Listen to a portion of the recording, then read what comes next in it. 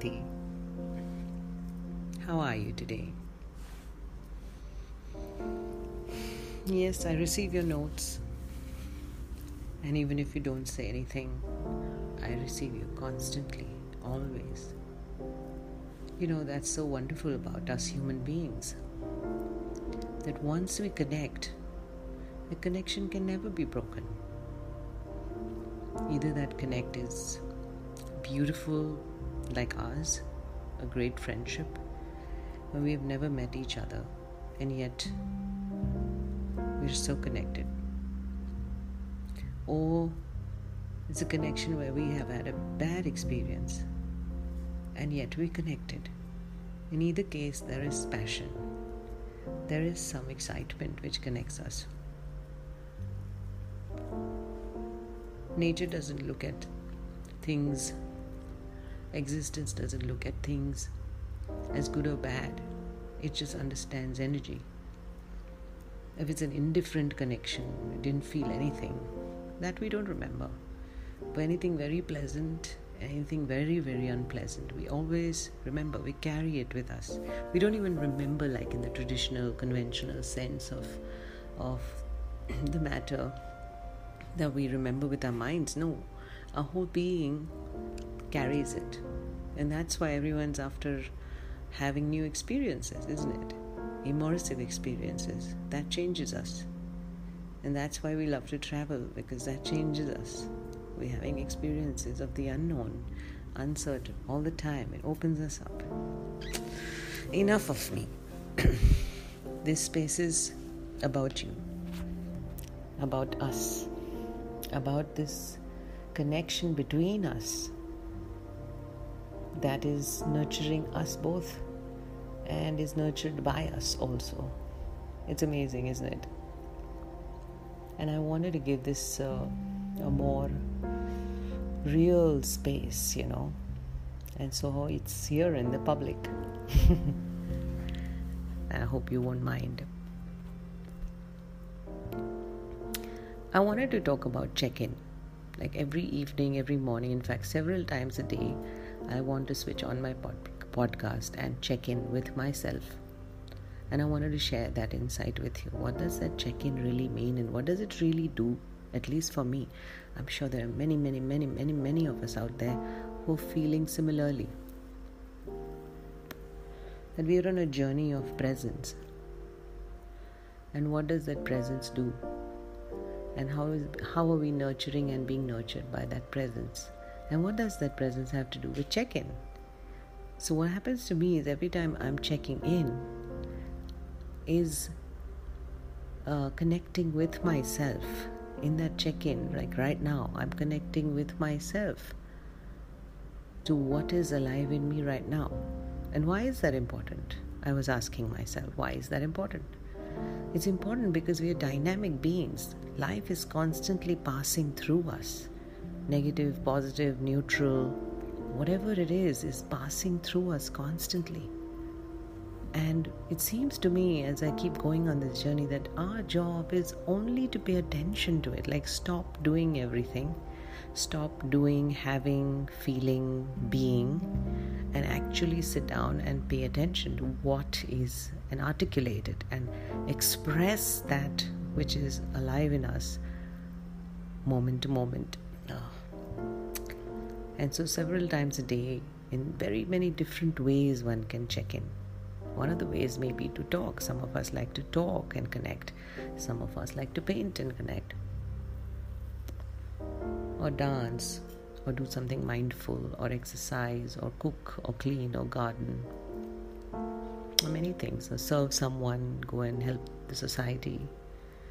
So many ways to check in and be present to that ever-flowing force of life that is constructing and using and working through us. And in that we remain and stand changed. We grow, we mature, we evolve, we become. Becoming happens on its own. That you don't have to do anything. It's so effortless, no? And so I felt that check-in is, this is what it means to me. I wonder what it means to you. And I have another wonderful story to share with you that happened a few days back, and I've been waiting to share it with you, and now is the moment. It's matured.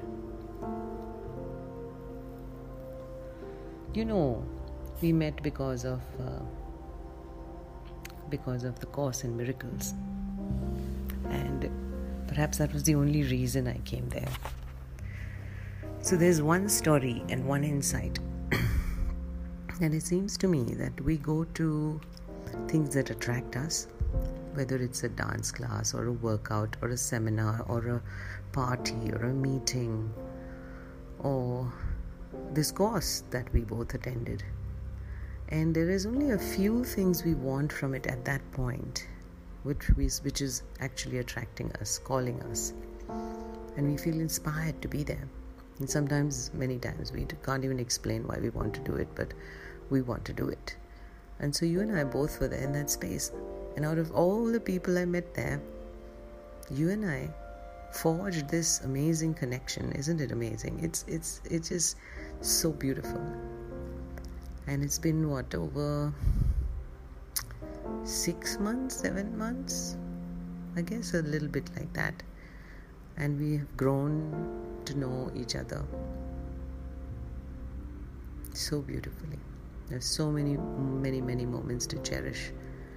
Your sharing, you allowing me to share and come out, and this whole unfolding because of you, that I could start a podcast because I could begin to hear myself in all those voice messages I kept sending to you, and I realized, what is it actually doing to me?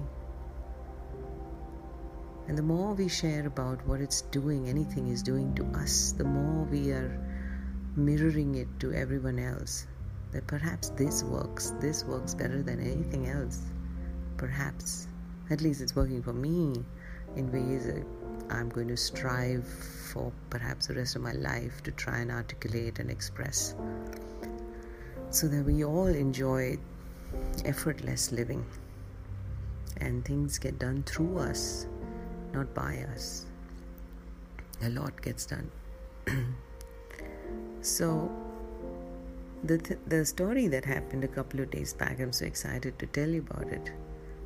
4 or 5 days back, I was doing something online, and I came across a website. It was very strange. The website was showing the exact kind of work that I do in the Artist Within Journeys.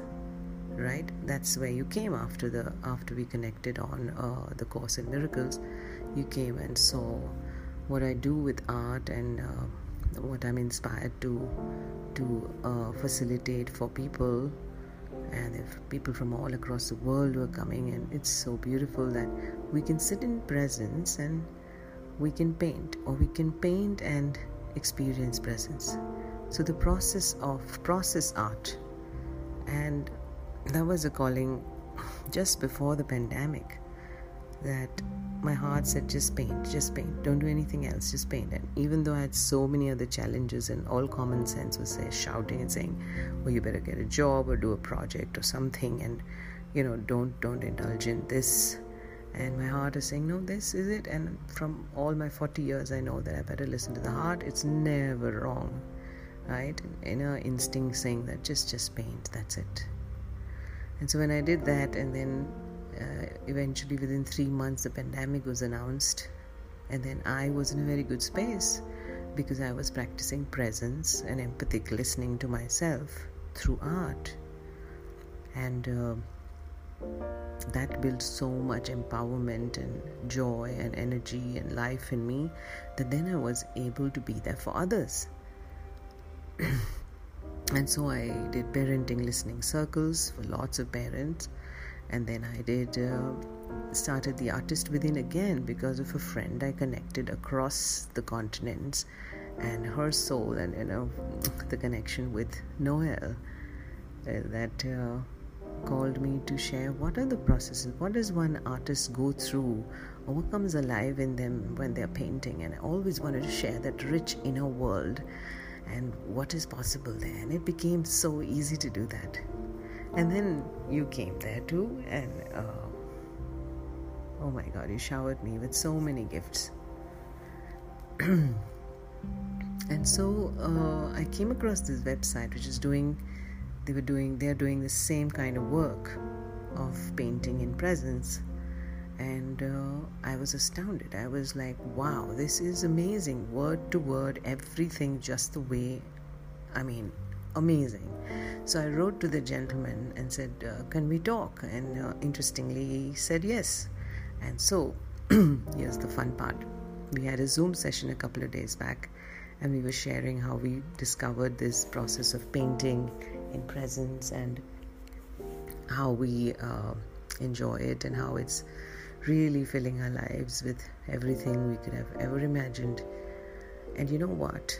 In that sharing, he's about 20 years older than me, and he's in America, and he loves India. He's come here several times, and he acknowledged that he's learned a lot from Indian gurus and Indian masters, or Indian aware people sort of thing. And then he shared that he took all his work online because of the pandemic. And remember, I started The Artist Within, inspired from the people I met in the pandemic online. And though I've done the presence work through theatre, through art before, through education, through dance, through music, through writing, this was a whole new level. So we both were sharing this, and I said, oh, I'd love to attend one of your sessions. And he said, oh, I would love to attend one of yours too. And we said, which day do you have yours? Now, you would not believe this, but he has his sessions on the exact day and the exact time in different time zones of the week. Isn't that incredible? I have my sessions now every Wednesday 8 p.m. India time, and he has his sessions on every Wednesday 10 a.m. US time. That's the exact time. And how incredible it is that life somehow showed us to... I do have some other sessions of the same kind, of one-on-one, and he also has, but the main sessions we talked about is Wednesdays. And that was just light all over it, like, oh my God, we both just stopped, And I wanted to share this. This is what presence does. This is what presence, meaning the whole of alive, organic life that is around us. Everyone, every living thing, everything is alive. Not just living thing, but even inanimate objects. Even dead things are actually alive, as in they are vibrating with that force of life. And they constitute this intelligent force that is moving in and around us. And we are a part of it. We're moving with it, in it, by it. And that informs us. That is like a radio frequency going across the planet and saying, hey, you do it on a Wednesday.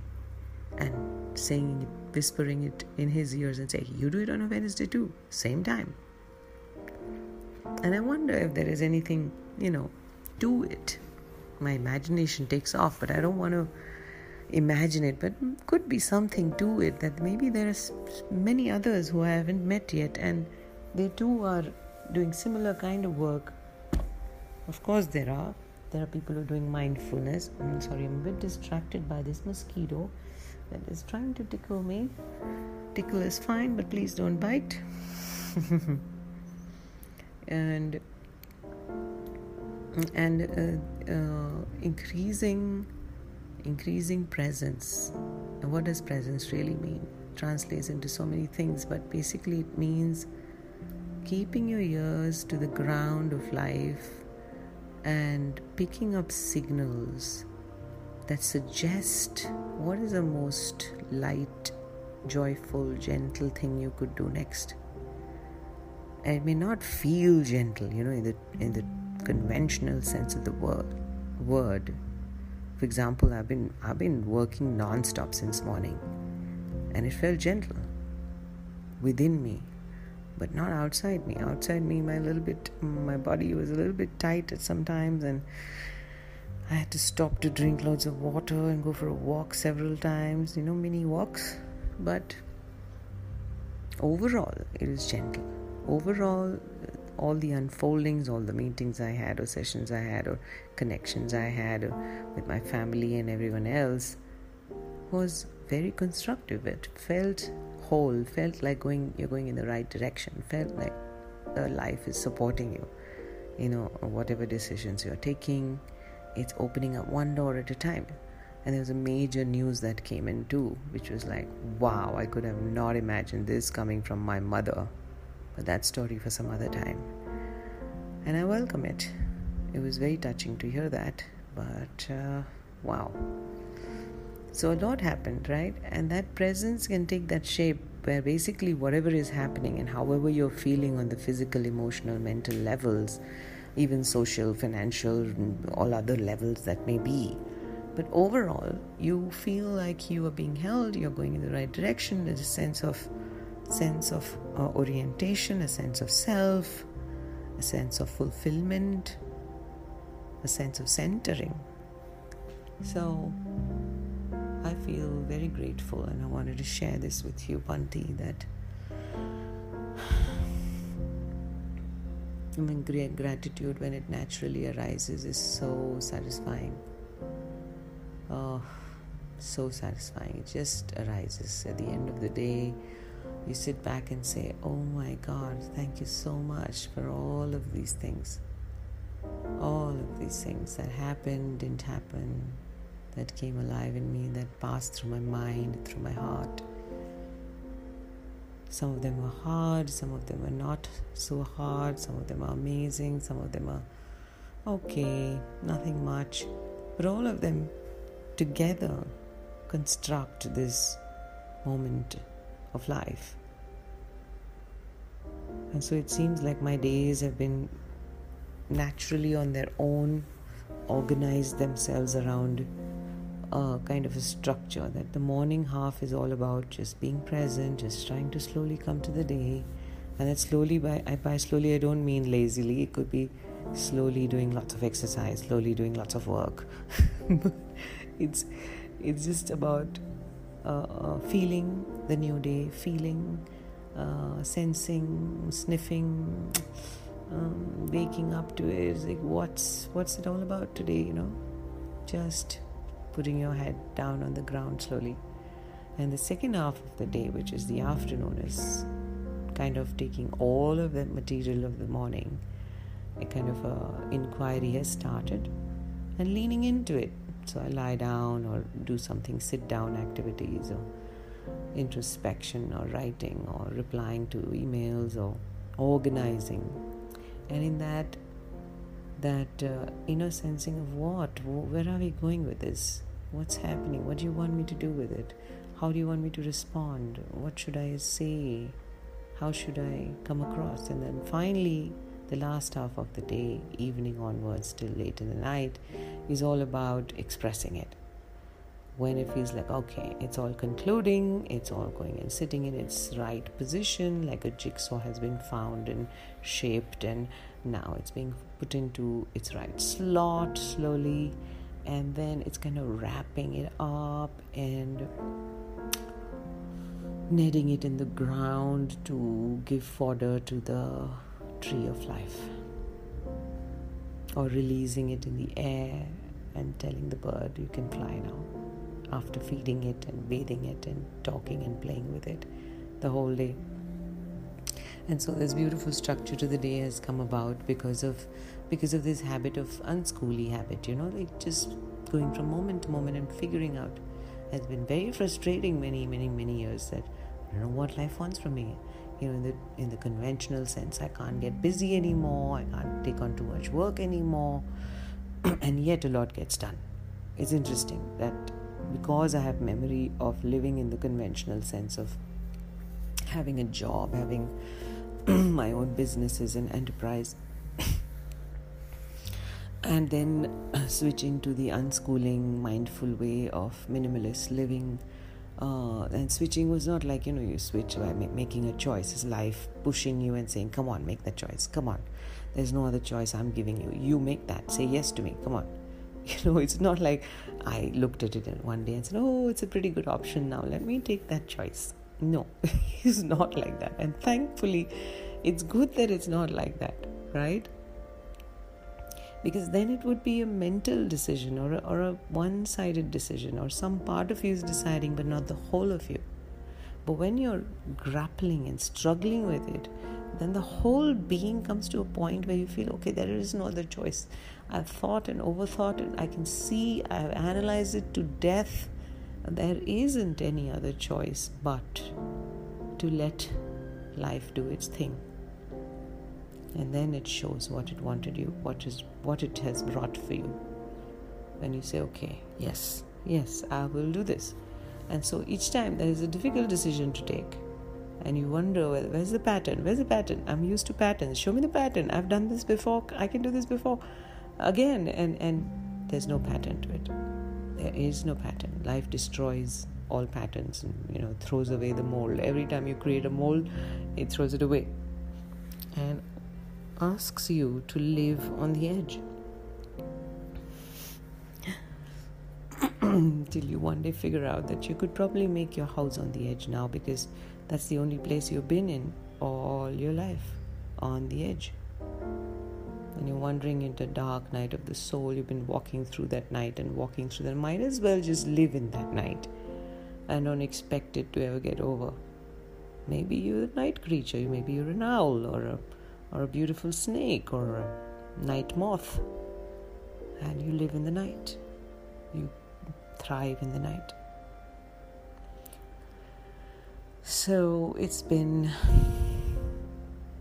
wonderful, challenging, difficult, unbearable, merciless, but wonderful.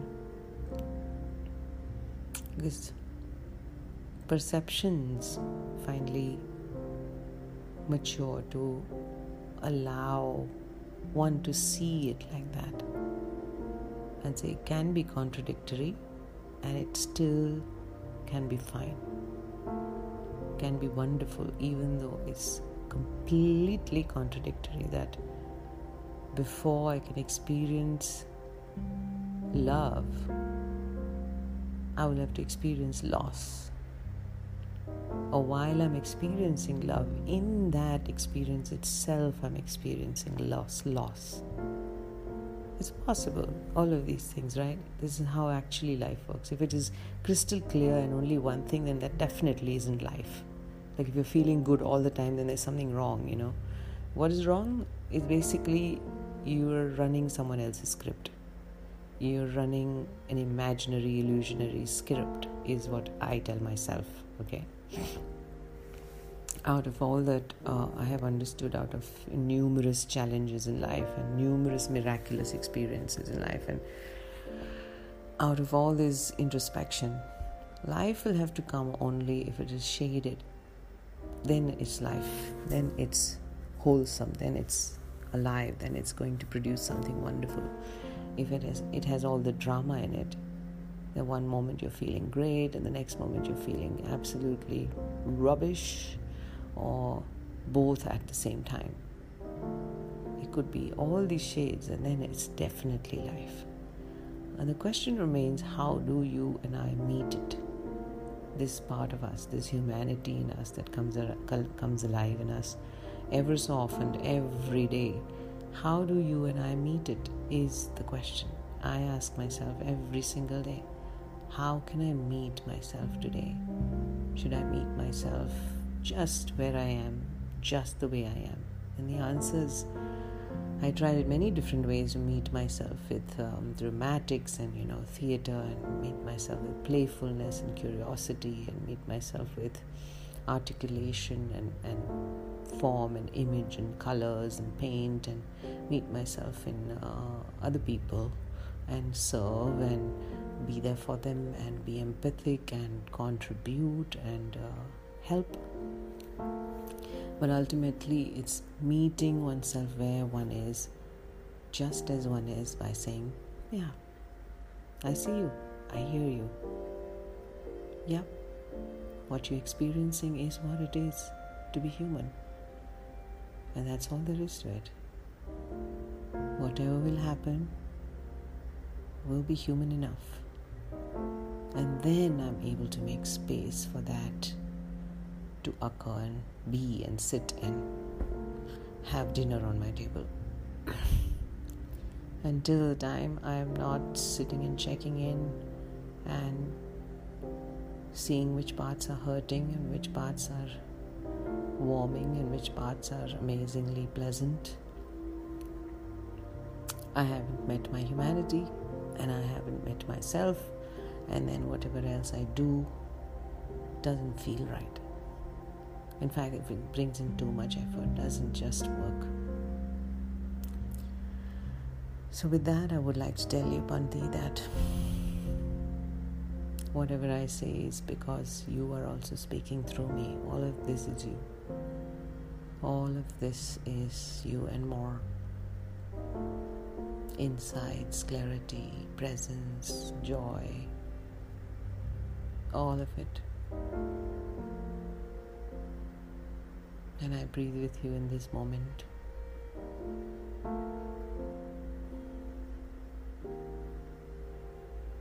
And I feel your presence.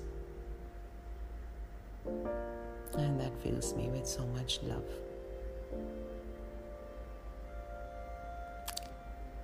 I hope to see you soon. Good night.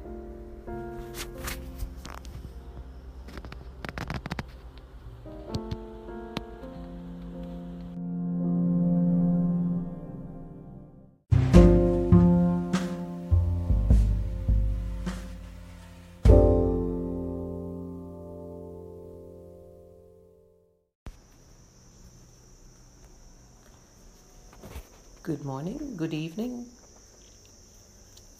good afternoon, whatever time zone we are in, here we are again. And I'm excited to talk about, well, that's not the way actually it comes to me. The way it comes to me is what's alive in me right now. And what came alive, especially when I'm doing something with my hands, especially in the kitchen. It's partly automatic work, partly, and it opens up the senses. You're smelling stuff and breathing in things. So I was chopping mangoes, and that's when things came alive in me, that what I want to say and share and listen to myself, meet myself in this sharing. And I'm going to do that while I continue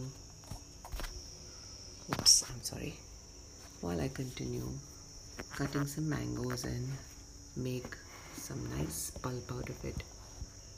And if you can hear, you will hear the buzzing of this daytime cicadas, the day insects, because right behind my kitchen window is this not marshy, but a jungle thicket. Not very big, but it's there. So can you hear it?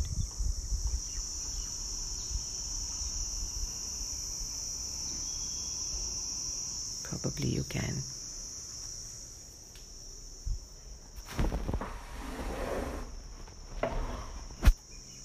I opened the window just a bit so you can hear more. I can hear more. The you here, I keep saying, is to myself, to my future self, or to all of you who are listening to me, because I continuously keep feeling that everyone's a part of me. Everyone. I still can't articulate that experience very well, but one day I will. So while I was chopping mangoes, I began to feel the presence of my friends, of all the friends I've met in the last 50 years. Yes, I turned 50 just a couple of days back. And that does something to you. Maybe it's psychological, maybe it's organic, physical, but it does something to you. It did something to me when I turned 40 and 30, and I wasn't that aware at that time to notice, but it took me a couple of years to notice what it did. This time it's very distinct, clear. In fact, I began feeling it before I turned 50. You're closing in, you're nearing 50. And it's just a greater sense of gratitude. And I don't like this word. Gratitude doesn't explain everything. It's kind of, I would love the word, but it kind of means different things for different people. So what gratitude really means to me at the moment is a sense of feeling lucky. Like, oh wow, did I come across all these amazing things and people and events? Did this really happen? And how it changed me. It took years for me to notice that change, and that's the true change. It should take some years, right? If it's a kind of wide, deep shift, an evolutionary shift, not just growth. Something at several levels that it's addressing. So I still am feeling this gratitude that, wow, did all these things happen to me? And most of them so tragic, right? But from that tragedy, in that tragedy itself, there was this great learning and great opening.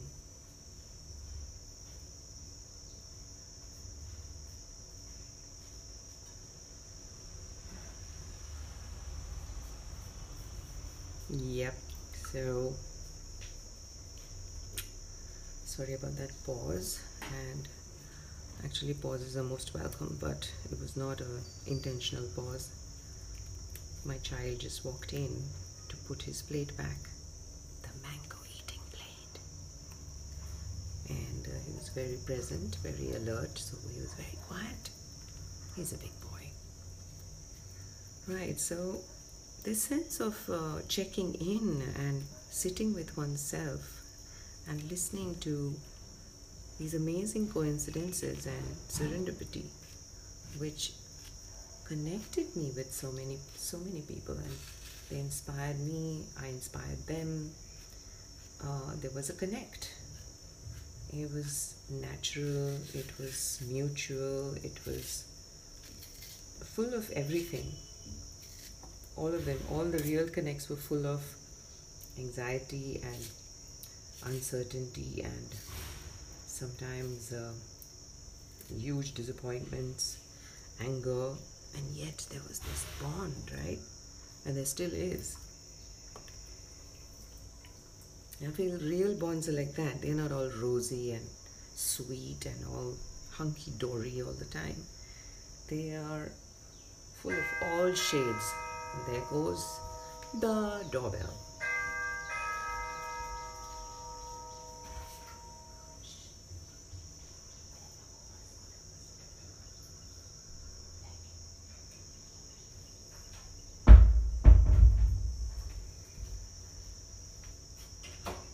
I kind of love all these interruptions, especially when I'm making a podcast.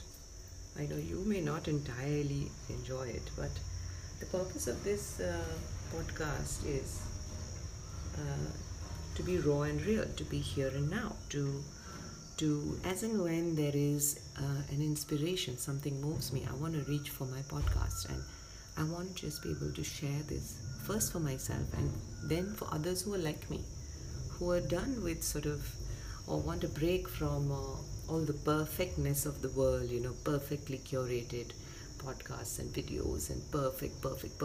While that is also wonderful and I enjoy that too, but there is to be some space where you are just childlike and simple and real and easy and just blah, and that's also fine. So to celebrate all parts of humanity.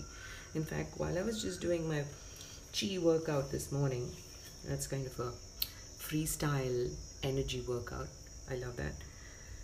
I had this thought and I wanted to share it here, note it down here, that we're all, I lost my train of thought. Oof. This chopping of mangoes is very interesting. It absorbs me, it's an immersive experience. So it's like, and I haven't done another podcast like this, where I'm doing something and then talking. But right now, it was so many things were coming alive, and I said, I have to record this. I have to share this. I have to right now. And so yeah, I lost that train of thought. Wonderful. But the point is, coming back to all these people, all these things that happen to you, all these events, totally unpredictable, right? So much of it, totally unpredictable, especially the places I went without any idea, just without anticipating anything, not anticipating at all, and feeling like, oh, I would love to do this, let's see what happens, like my workshop, a writer's workshop I attended way back 21, 22 years ago, and it was such a surreal moment. And then I met this writer whose books and his friendship changed a lot of things for me. Now you're hearing a little fut-fut, a little tempo that comes to collect our garbage. And these beautiful sounds through the day, they create a space in which you are held, like there's a certain sense of certainty, how's that? Which says, well, now the garbage man has come. Well, and the doorbell rings, so the boy who washes my car came to give the keys back. And well, our little dog Peaches will need her food soon. And all these sounds of the morning inform to hold one psychological space. And one of the foremost needs of human beings may be the need to simply be safe first before we can express ourselves. Yes, the thought came back.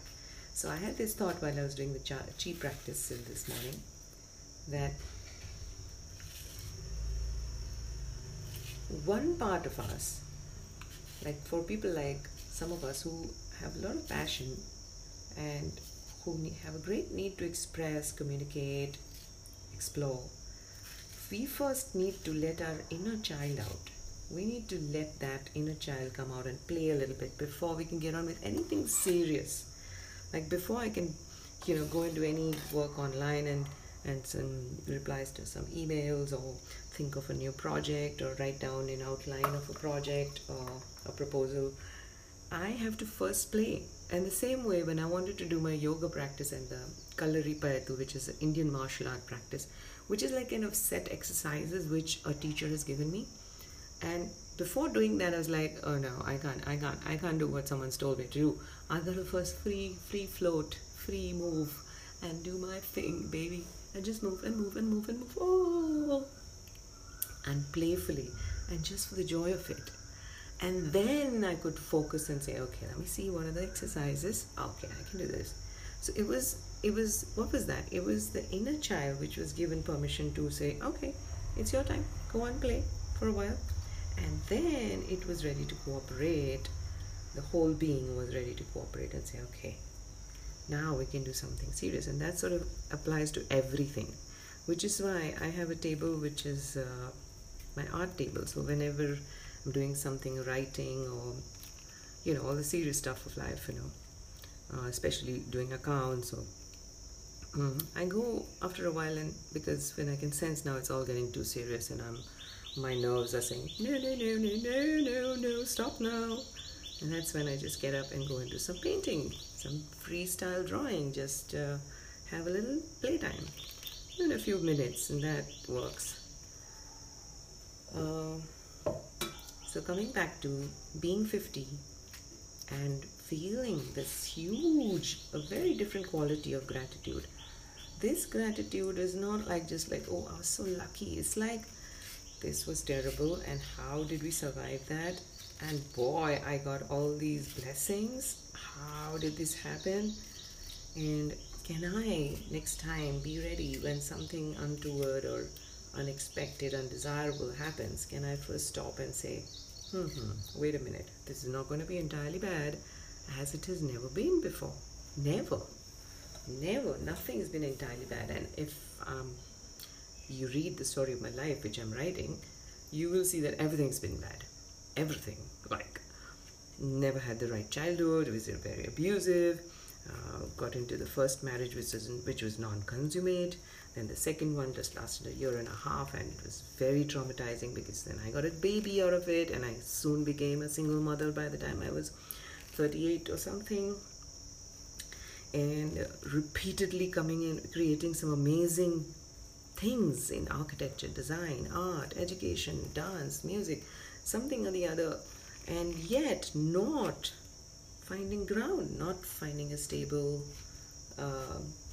not being able to create a stable environment to live in, which is not having one's own house or enough finances.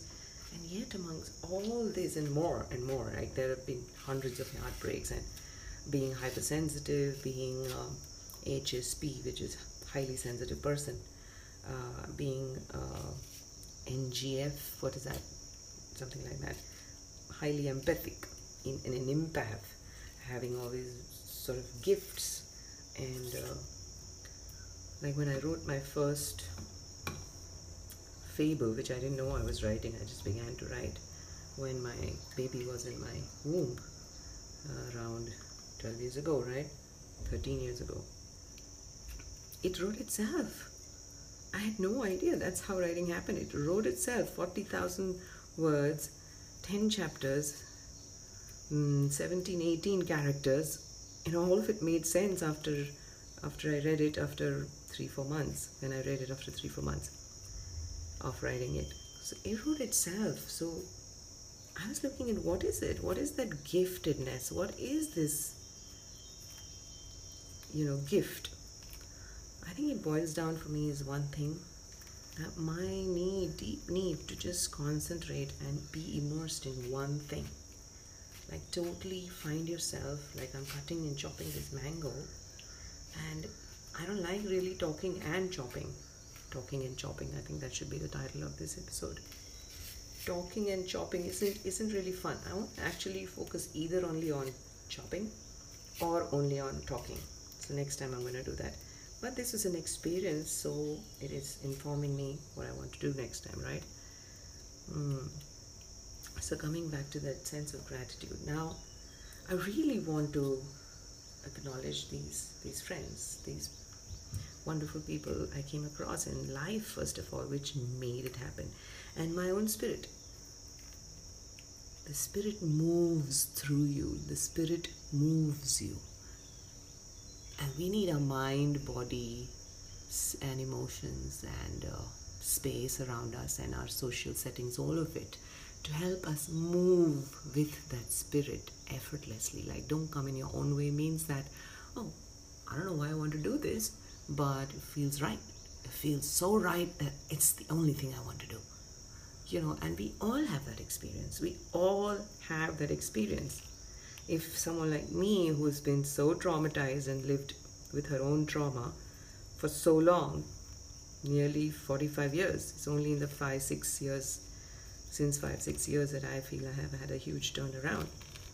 And the reason is that every person who holds a significant place in my journey came to show, to demonstrate something unique. And from every person, I took away just one single thing.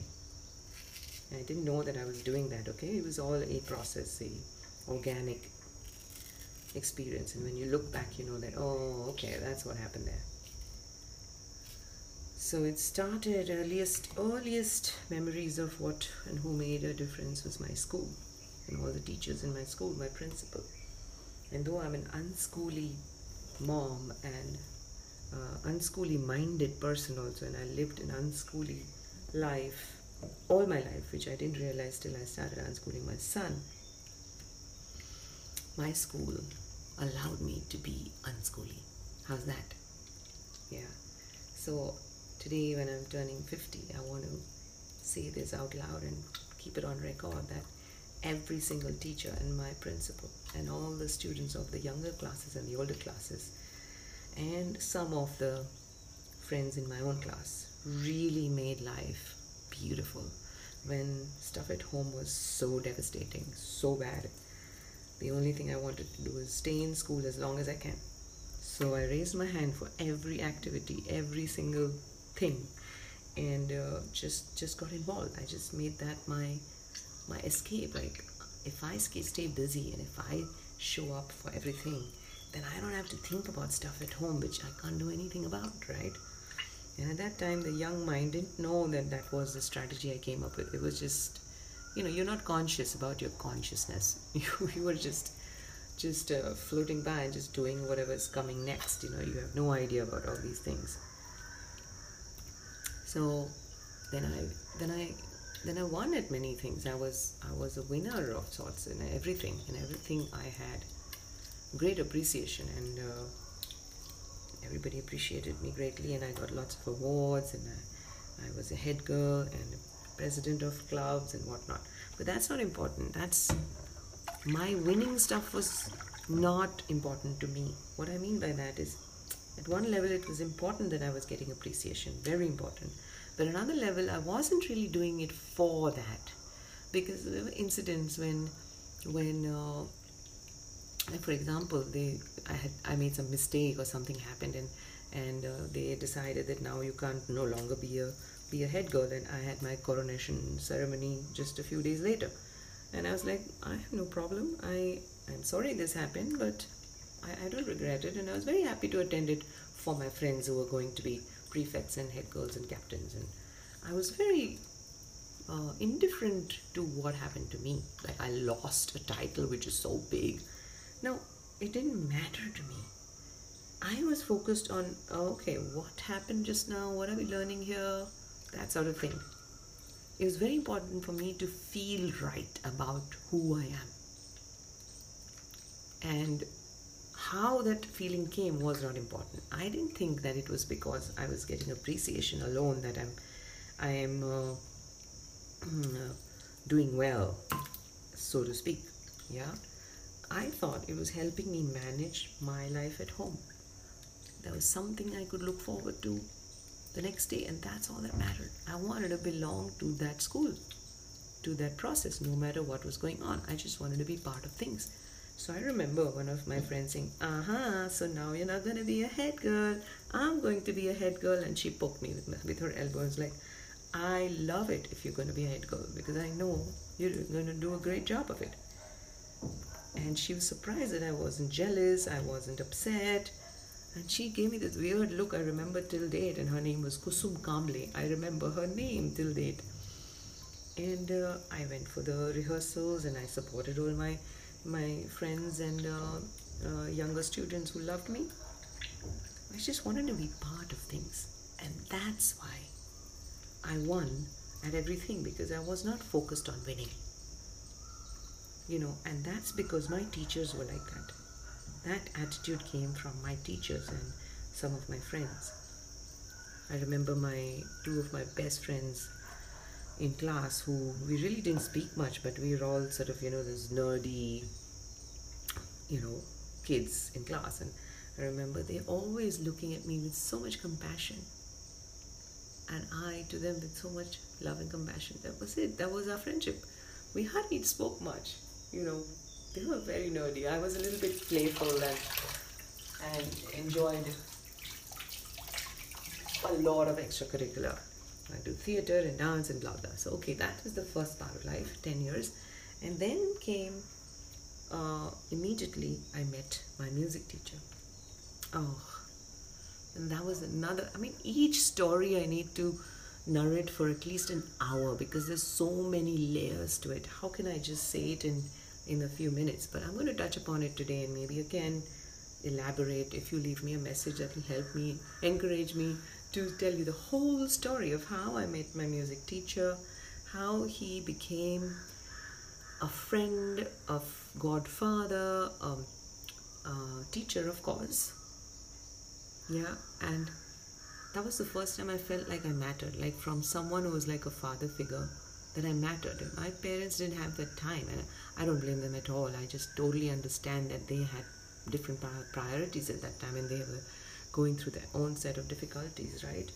But I, as a child, found this person, and this person really nourished my life at so many levels, especially the level where my spirit needed nurturing. Like, I remember learning music, Indian music, classical, and he just sat and taught me like one raga for a whole 3 years, and I was totally fine with it. And neither did he ever mention that, are you bored, do you want to learn some other raga?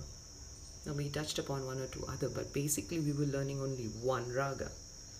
And I said, no, I'm fine.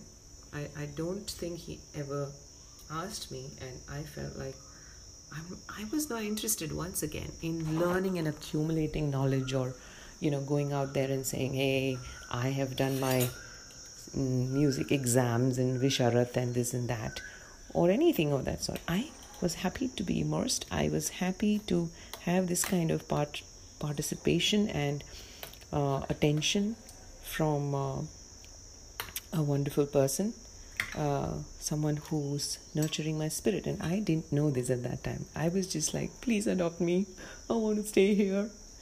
And there were days when I would just, almost every time I went for practice, which was once or twice a week, after an hour's practice of music, I would go in this state of trance and be completely transfixed and sitting in one position, feeling ripples of joy and bliss. And then he would tell his cook to make me a big cup of tea, and that tea was so delicious. I remember the color of the cup, the rim, the taste of the tea, the warmth, even now.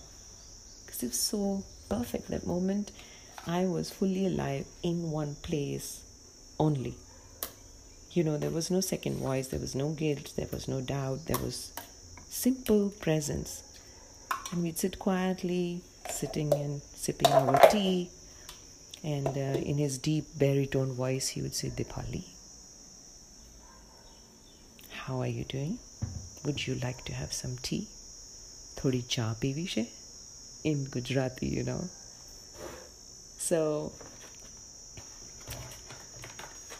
I'm going to only talk about one person today.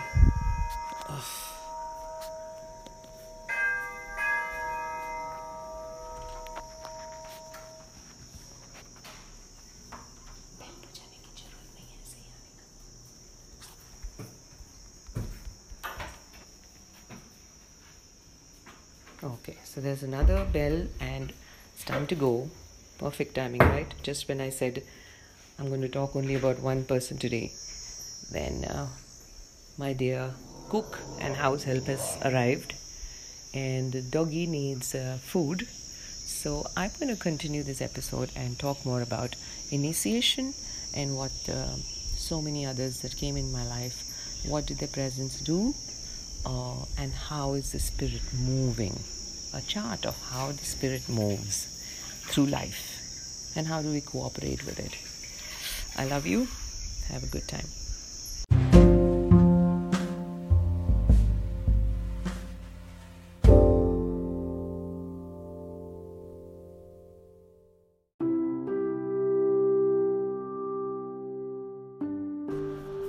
For me, meditation looks like, these days, it looks like simply sitting and checking in with what all is alive in me, and then slowly what all is alive around me,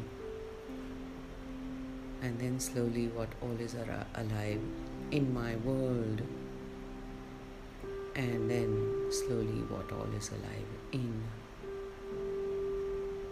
the world. I feel it is very important for me to wake up and first thing check in with myself. Where am I? What's alive in me? What's going on?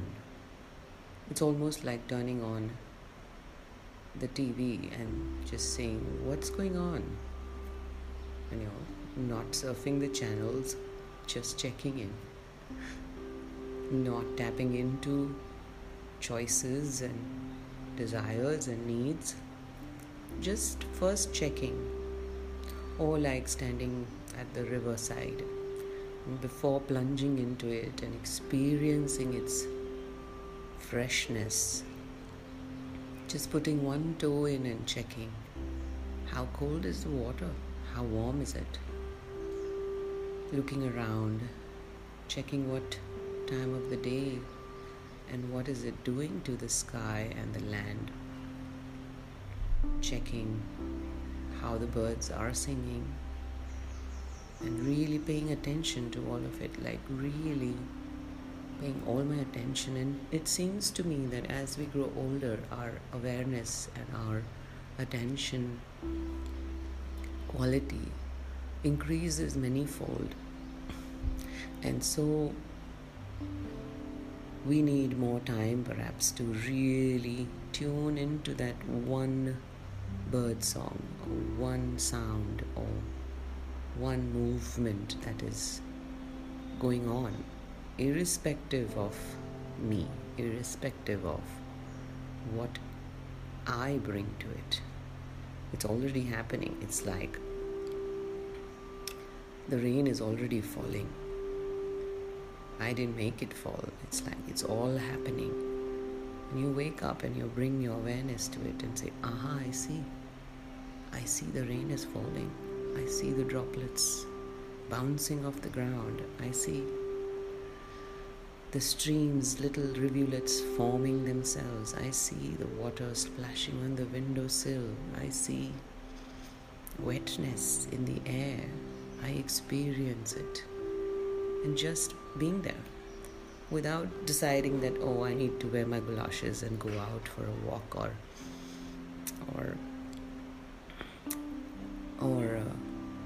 take care of the plants out there or anything else.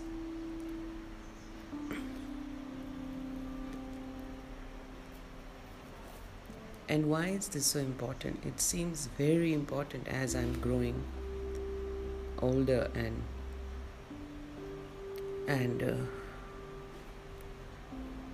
becoming and living and choosing a life of ease, love and joy and abundance. Why is this important? It is important now, I feel, because one has done this for 50 years, lived the life that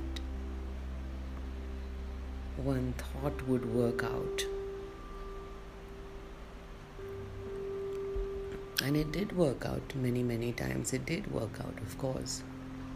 It did bring a lot of joy, ease, love, and abundance in its own way, along with challenges, difficulties, and problems. The whole shebang. But now it seems like one needs to dedicate some amount of time to doing absolutely nothing, not making those choices. Because as soon as you wake up, you begin making choices. You choose to make tea or coffee. You choose to wash up. You choose to decide what you want to get done in the day. There is a whole to-do list waiting based on choices, and a lot of choices have been left out for another time, another day. And this whole constant relationship with reality based on choices, and that gives rise to a certain amount of doubt at times. So are you making the right choice? Will this take us in the direction of joy, ease, love, and abundance? Whereas when I am checking in, I already notice I am in love, peace, joy, and abundance. And that's the magic, that's the beauty, that's the mathematics of being alive. The choices make us feel we aren't there yet. While you're making the cup of coffee, you're anticipating you'll be drinking it after a while.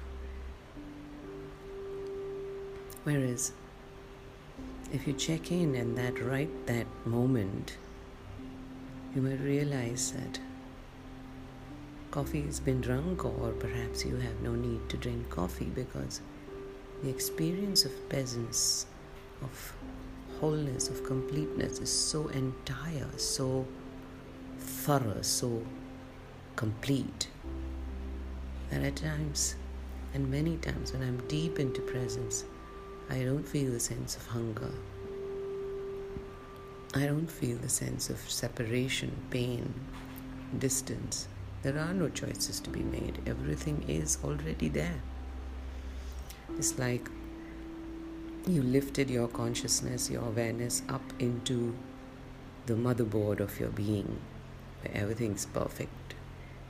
It's already happening. And then you come down into your humanness, where there are limitations and separations and duality. And I want to hear myself and share with you, dear Panti, that both are same. They feel and look totally different, but actually both are same. How so? Because when I'm in presence and I start from presence, let's say before making coffee, I am in presence. And I'm totally immersed in my true self, our one true self. I'm united with everything.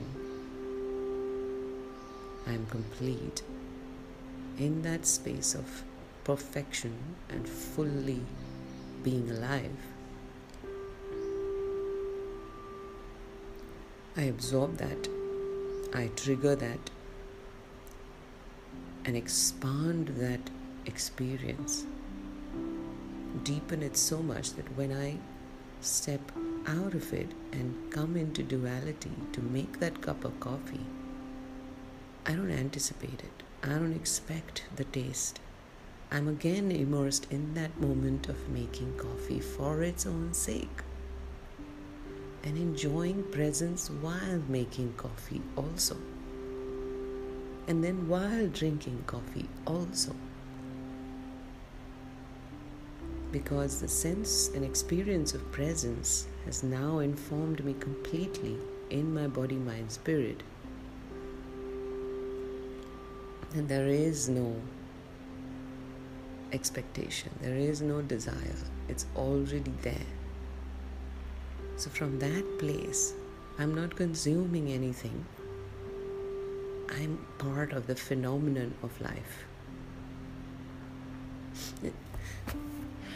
The way it appears to me in different forms, it tries to tell me what it looks like, and I am its student in trying to listen deeply and understand so that I can experience it as my lived reality more and more and more, and the separation duality ends. Because one can't sit on a chair and be in presence all day long. There's stuff to be done.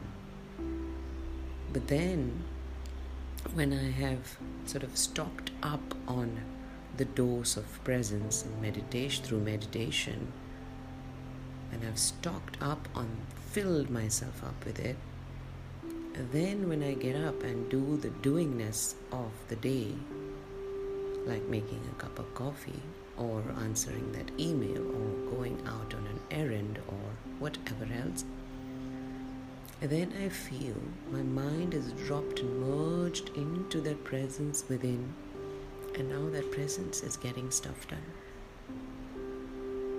And how do I know it is definitely so? Because then I don't feel the rush, then I don't feel that anxiety, then I don't feel the need to push myself to get it done.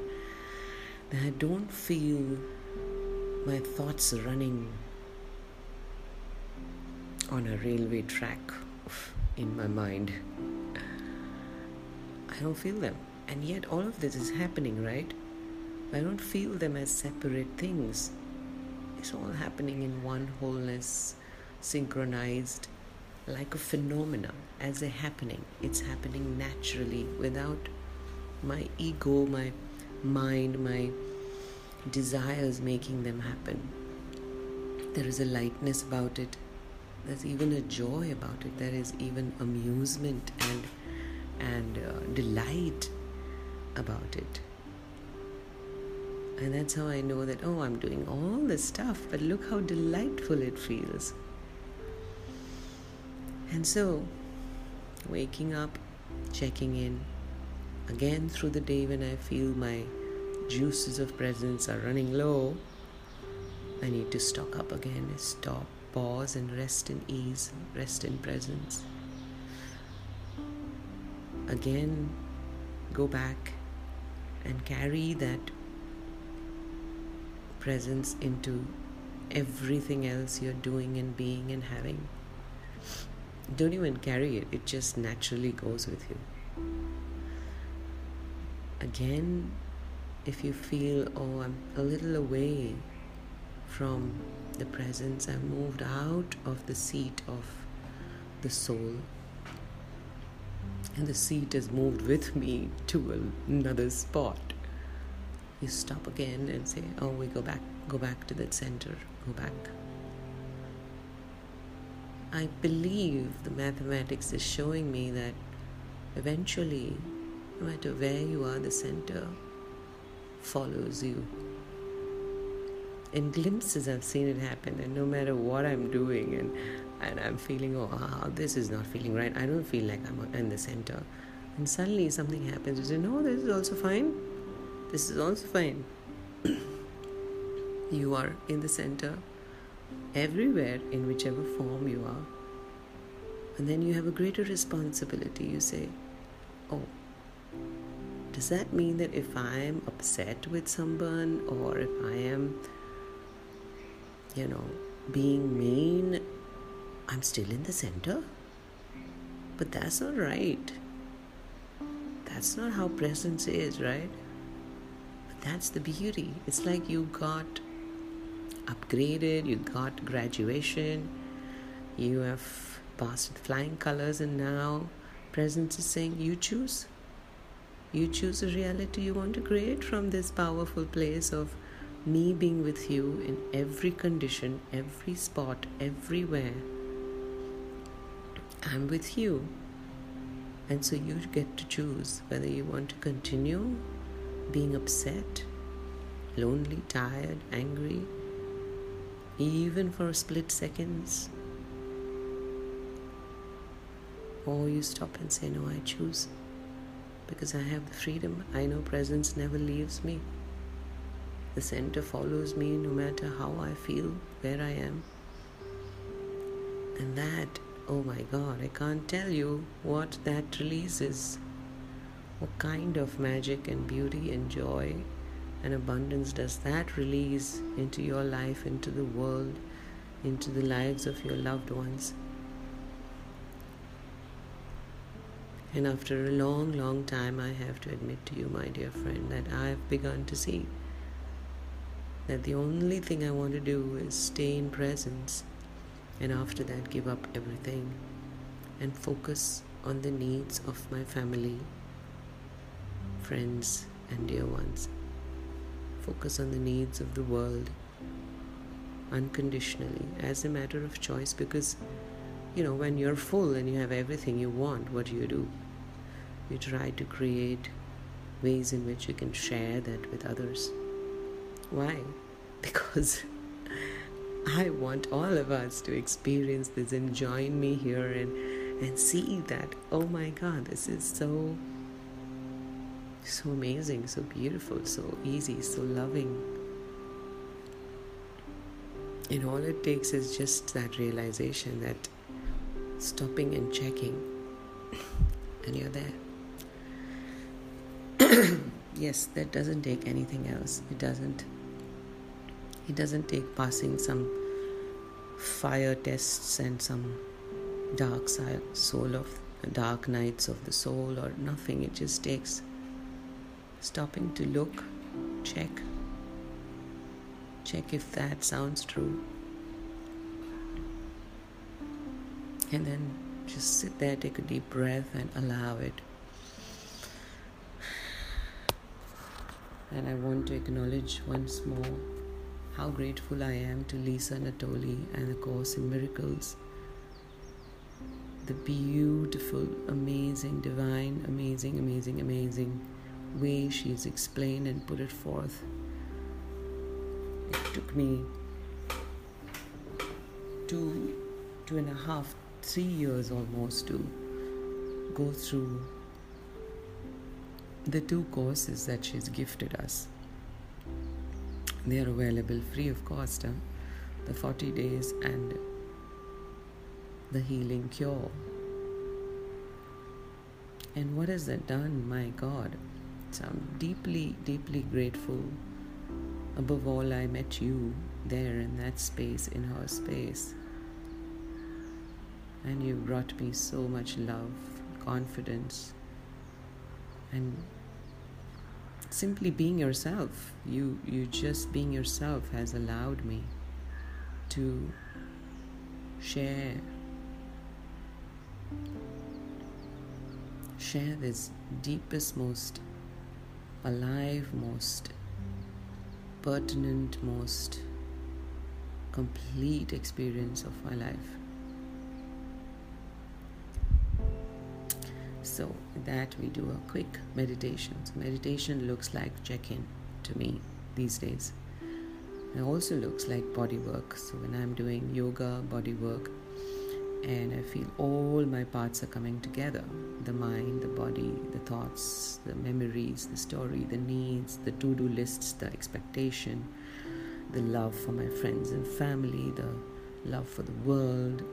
All of these things, maybe they're separated in my mind, but they, in that one movement, in that hour of just being present with the body, mind, heart, all of it sort of comes in one aligned, synchronized, harmonious form, and begins to gain one energy. It's almost like, you have these little balls of great potential energy floating around you, the ball of thoughts, the ball of needs, the ball of expectations, the ball of need, to-do lists, the ball of memories. All of them are floating around, and then you do this little dance to juggle them and bring them together and hold them in your palms and move them into one big ball together, and they sort of breathe together and merge into each other and form a whole new energy, and they're you. That ball is you then. And then from that space of feeling connected to yourself, to everything around you, to the world, to the life, to everything, in sort of a whole being awareness is born, and that awareness goes ahead of you to invite you into what you need to do next. And hence, at heart, I think all of us are nomadic. We're like animals and birds. We need to keep ourselves also like that, freer, choosing only what feels right, where our hearts lead us. So, 2 types of checking in and meditation. One is with conversation. So either I speak in my podcast like I am doing right now, that is a check-in, and the next is completely silent check-in by movement. At the end of the movement, there is a brief period of sitting completely in silence and experiencing how thought ends. Like thoughts literally go to a place and diminish, dissolve, or they kind of recede far in the background and become a tiny bleak whisper. Or sometimes just for a split moment, they aren't there at all. And that is the wealth I live with, comes alive in me, and I wish upon you, my dear friend Panti, and everyone else on this planet and everyone else in the whole universe.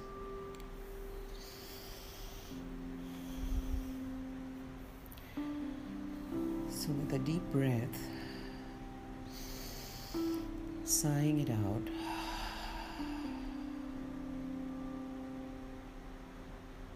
gentle movements of the body.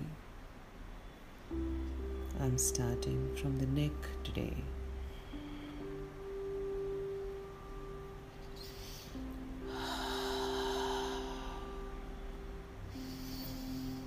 And keeping the eyes faintly, slightly, softly open, looking down,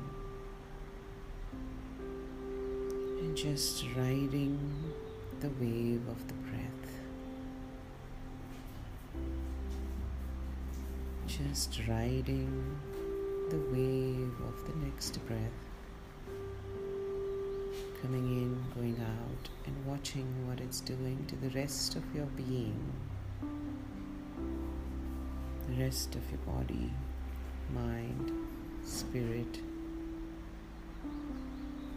Just watching the riding of the wave, coming in, going out, the breath on its own, coming in, going out, as if it is at work. It is gently doing something, sculpting a being inside you, sculpting your body into perfection, into joy, into love, into abundance, into ease. The wave taking away what you don't need and have lived through it, bringing in what you need more of and filling you with it.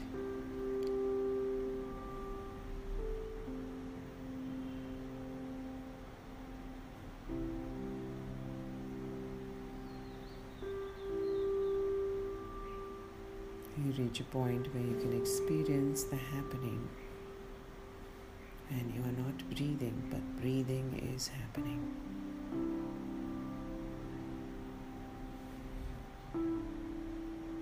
Your body is breath, your mind is breath, your spirit is breath.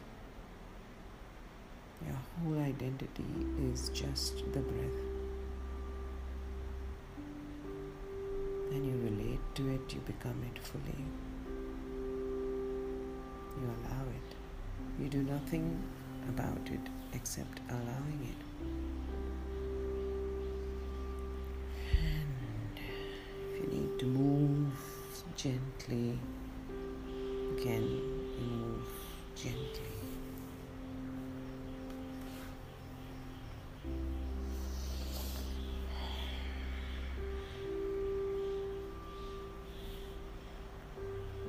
Sometimes feels like moving so that the breath can go into those corners.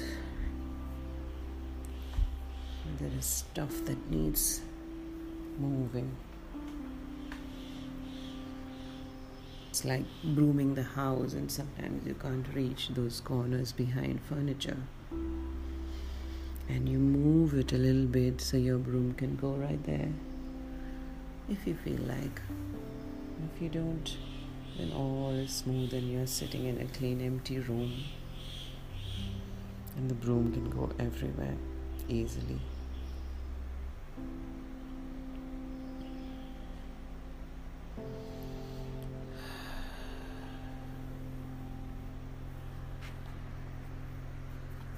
And that's slowly coming into the present moment by opening your eyes, looking at your whole body and the space it's touching, feeling it, moving your hand over it gently, lovingly, blessing it, the body and the space it's touching, the chair or the cushion or the mat. And the next deep conscious breath, open your eyes fully and look around your space, smile at everything that has created itself into your world to bring you ease, joy, comfort, well-being, health, abundance. Take at least 3 things you notice and thank it. in words consciously, openly, loudly. I thank this beautiful weaving that has been inspiring me the past few days. I thank the floor of this house that has brought me so much joy. I love the floor. It's an old flooring not available in many houses these days. I thank the view outside my window that constantly keeps it all green, soft, nourishing to my eyes, to my spirit, for every single day for the last 2.5 years. Thank you. Speaking out loud and giving words to each gratitude is like offering it back to life, that you have brought me this silently, but I will stop and make the effort to put it into words how grateful I am for your silent offering, silent blessing. And now, with another breath, I offer this whole moment of experience and choice that I made to sit in presence with my friend Panti in spirit, all my friends who are listening to me. This whole moment, I offer it back to life. I did not create it. I chose it, and you helped me create it. Thank you for speaking through me. Thank you for breathing through me. Thank you for reaching out through me and into the lives of all those who are listening, into their bodies and beings and spirit. I love you.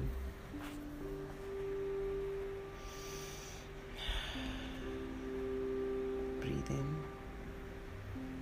breathe out, and now for a minute, let's just walk about with this presence and see if the presence is walking with you and you are not walking.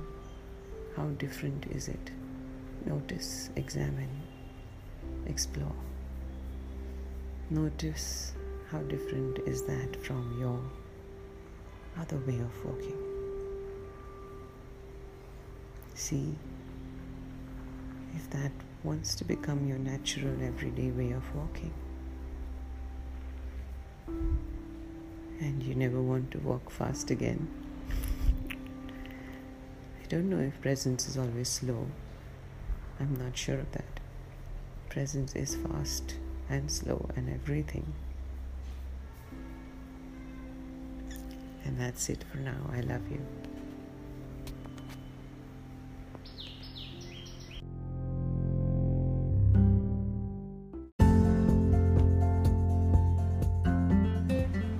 And instantly, the result of that sitting in presence, checking in with yourself and assimilating all of life that is alive in you, around you, one we just did,